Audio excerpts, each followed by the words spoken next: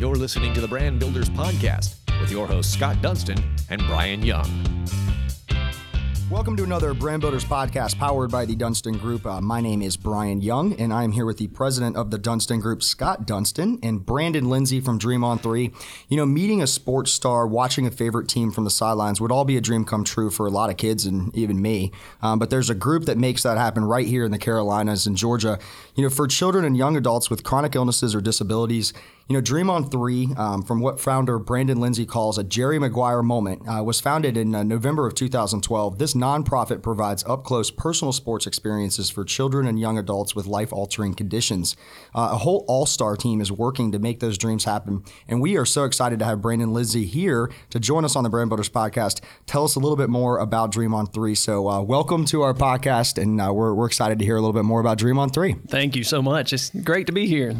Thank you, Brandon. Excited, man. Thank you, Brian, for that great introduction. So, Dream on 3, was this a dream of yours? And if so, tell us a little bit about where it started and how you got going and all that good stuff. Sure. So, you know what? Dream on 3 kind of hit me at a time where I was not looking for it. This was not some big dream that I'd had for a long time. I had spent about 16 years working in the corporate world. And I tell folks I had life licked at that time. I had a lot of time on my hands. I was making decent money. I was on an upward trajectory with my business.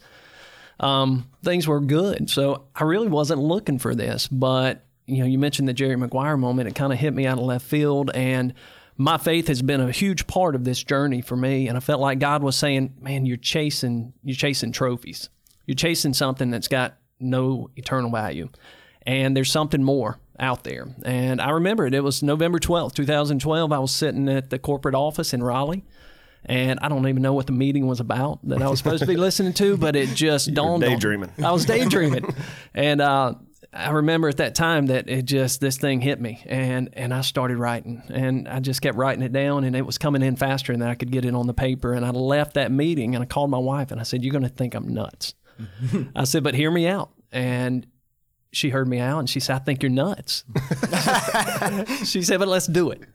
So that was it. That was the moment. So you talk a lot about faith and I guess this being a dream.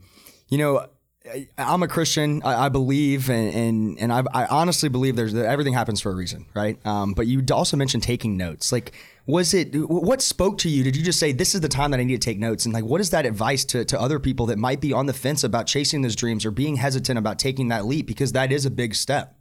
Yeah, that's a great question. So I tell people all the time, you know, we have dreams, we have passions, but we got to have a plan too. And that I didn't have. I didn't know how to process what I was feeling. I didn't know how to process this dream and this vision. And so I just started writing it down. I needed a plan.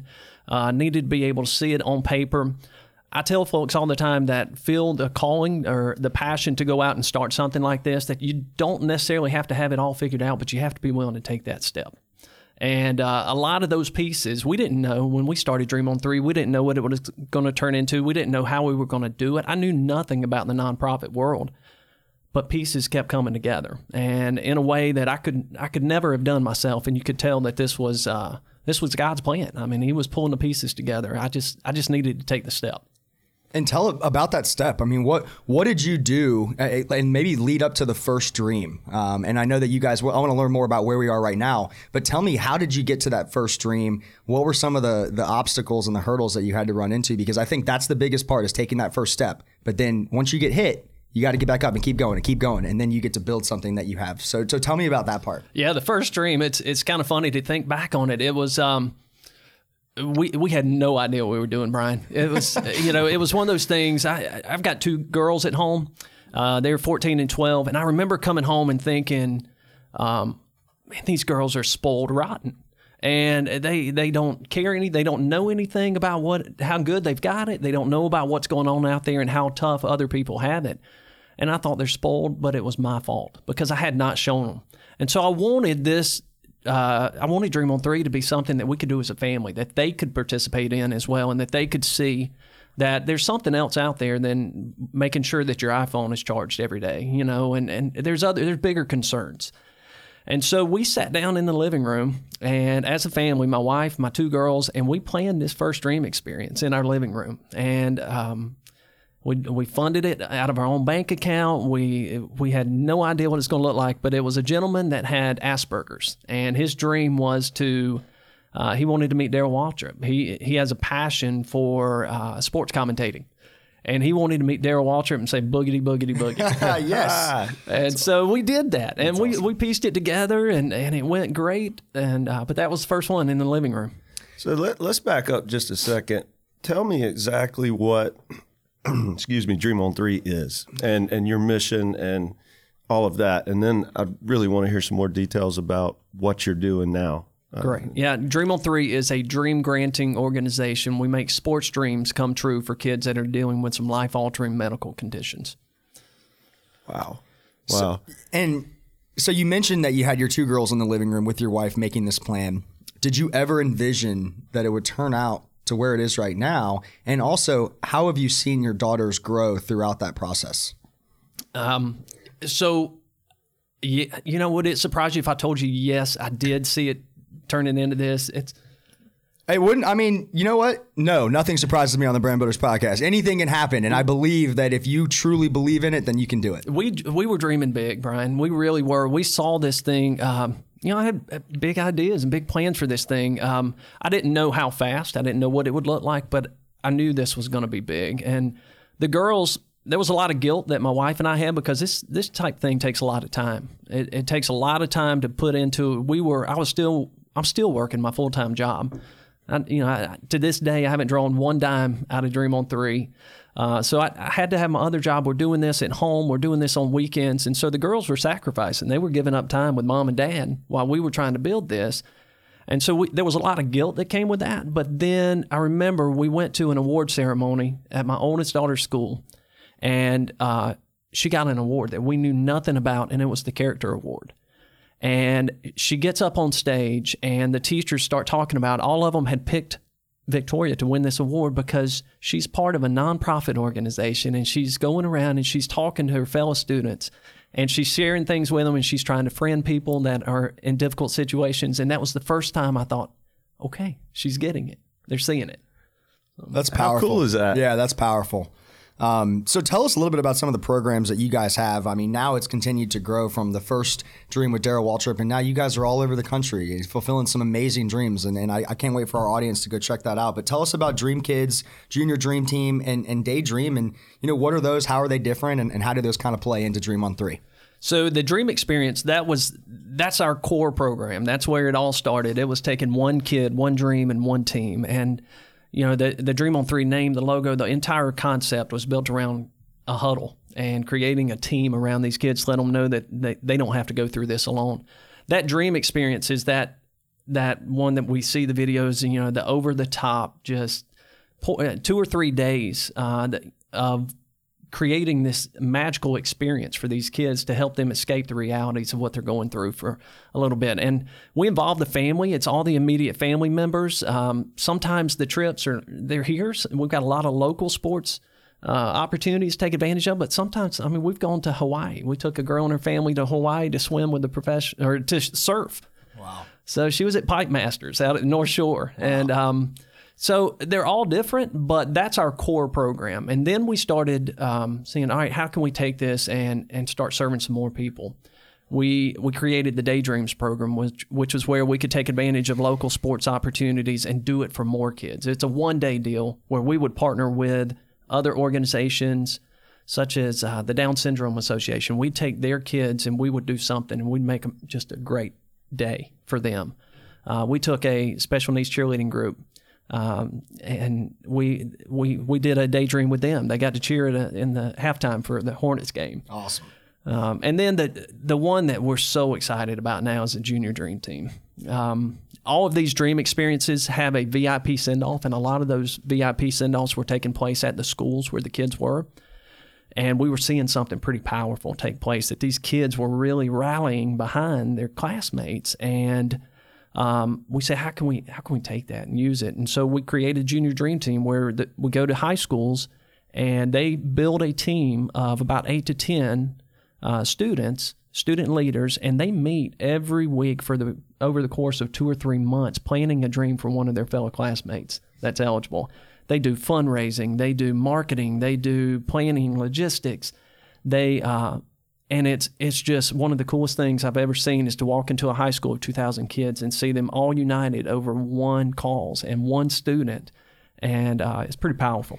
That brings up a really good point. How do you find those students? So I have an 8-month-old boy, and I hear all about like bullying and all this just terrible things that happen at school.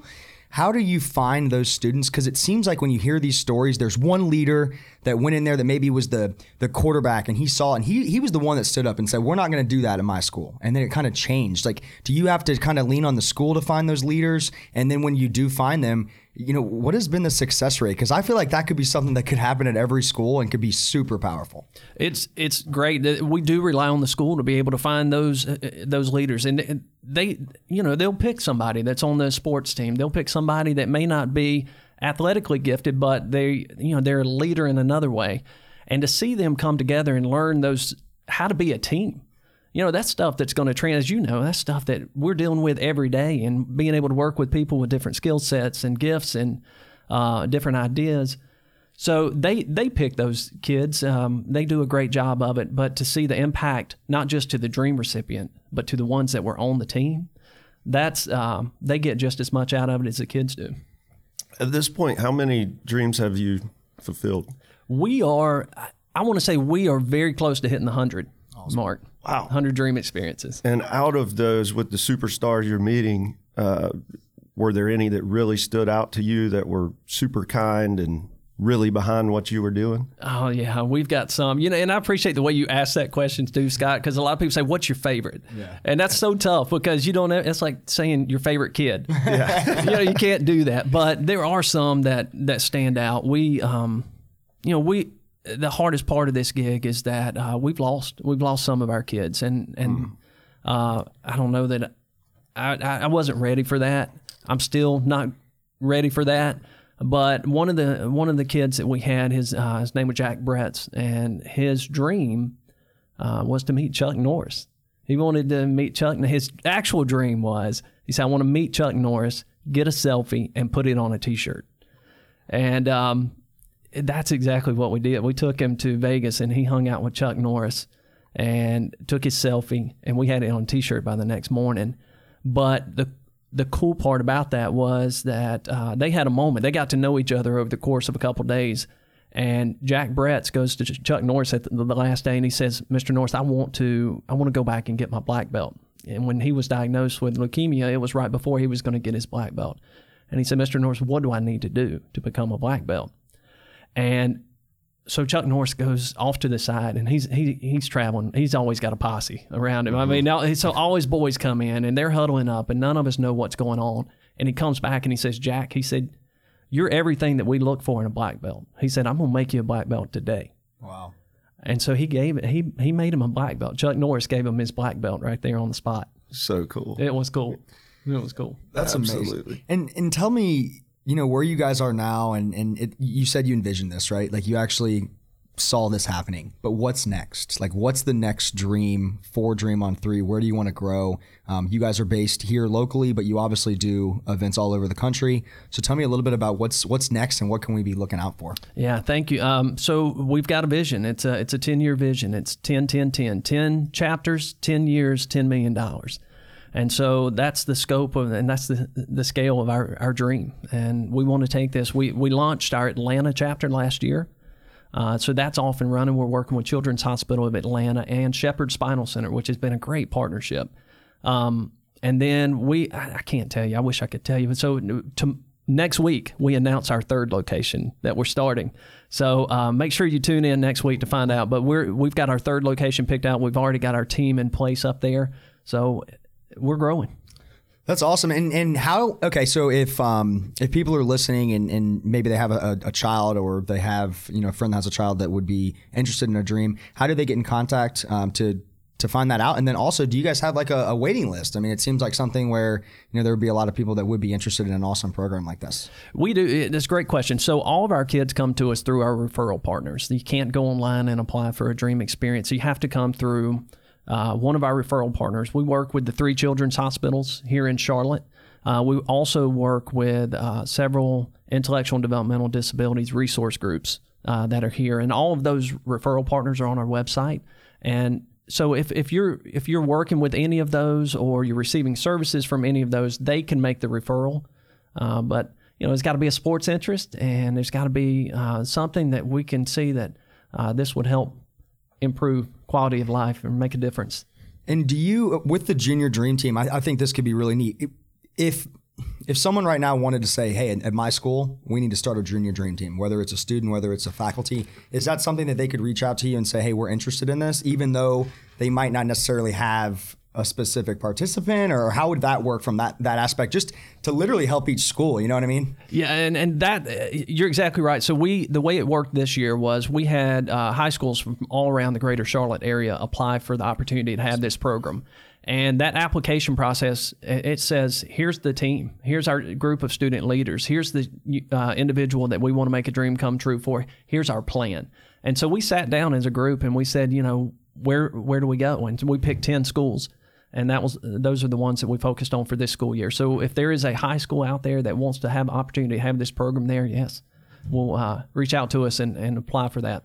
So do you fund these through fundraisers? Do you host fundraisers to raise money to do these programs? Or do you work through corporate sponsorships? If there's a corporation wanting to get involved with your organization, can they do so? Yeah, great question. So it's our funding comes probably 90% corporate sponsorships, which I didn't know that there was another way. It's part of my ignorance to the nonprofit world is that it was the first place I knew to go for money. And we went to the corporations. There was a marketing benefit to having their name associated with a dream that's got Steph Curry on it or Antonio Brown on it. And so it helped us to get out of the philanthropic budgets and get over into the marketing budgets. And it got us off the ground quicker. And we get a lot of money from companies that want to invest in this program, but also have their employees engaged in it. We've created touch points where these employees can be at these send-offs. They can be a part of these experiences. There's an engagement component that has been good for the companies. That's where most of it comes from. And you guys have a program it's like a company of the year. Is that correct? Tell us a little bit about that, because I know I learned a little bit about this of a company that you guys worked with that was just unbelievable, the amount of money that they had raised. Tell me about that story, because I know that's a newer program, but you're looking for other companies to jump in that as well. Absolutely. So the Queen City Business of the Year campaign is in conjunction with our annual Dream Gala, which is our largest fundraiser of the year. We spent probably about 3 or 4 years doing this event, and it was sold out every year, which was crazy. But we were doing it at the Ritz-Carlton, and we were selling it out, and we got to a point to where we had maximized the revenue, and we didn't know how to increase it. We could turn some dials and move some levers, but it would make a difference of $5,000 here and there. We needed a game changer, and so we had a lot of companies that were already working with us that said, hey, we want the opportunity to help raise some money. And we went to those companies. We said, we're going to make a competition. We're going to, the one that raises the most money is going to be deemed Queen City Business of the Year. And they took our best year prior to Queen City Business of the Year. We raised $125,000. Last year with the Queen City Business of the Year, it jumped up to $750,000. Wow. So it was a game changer for us, allowed us to go grow. And we're doing it again this year. So we're all the time looking for companies that want to help us. And it's neat because, and the neat thing about that also, as you help out, you guys do a great job of promoting that company as well. And you get to be basically part of that dream, which is really awesome. So if you are interested in your business and you would love to join, we'll definitely get that information. But first things first, how do we get in touch with you? If we want to donate money, obviously that's always good for nonprofits. But what do you guys need at this moment right now? Well, thank you for asking that. So the best way to get us is through our website. Go in and before you decide how you want to get involved, just spend some time watching the videos. And I know you said you'd watched a couple of them as well, and I could sit here and I could talk all day long about Dream on 3, or you can watch a 2-minute video and just get it. So I encourage people, go to the website, watch the videos, and then reach out to us and we'll get you plugged in. We depend heavily on volunteers for a lot of these fundraising events. Obviously we need, we can't do this without financial resources. So donations, getting companies involved and participation in our gala. And and then also connections. It's amazing. People say, how do you know all these people? How do you know Drew Brees? How do you know? I don't know Drew Brees. I don't know Steph Curry. We knew somebody that knew somebody that knew Drew Brees.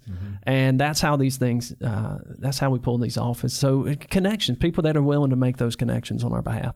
And in closing real quick, this is more of a tech IT question or social media question.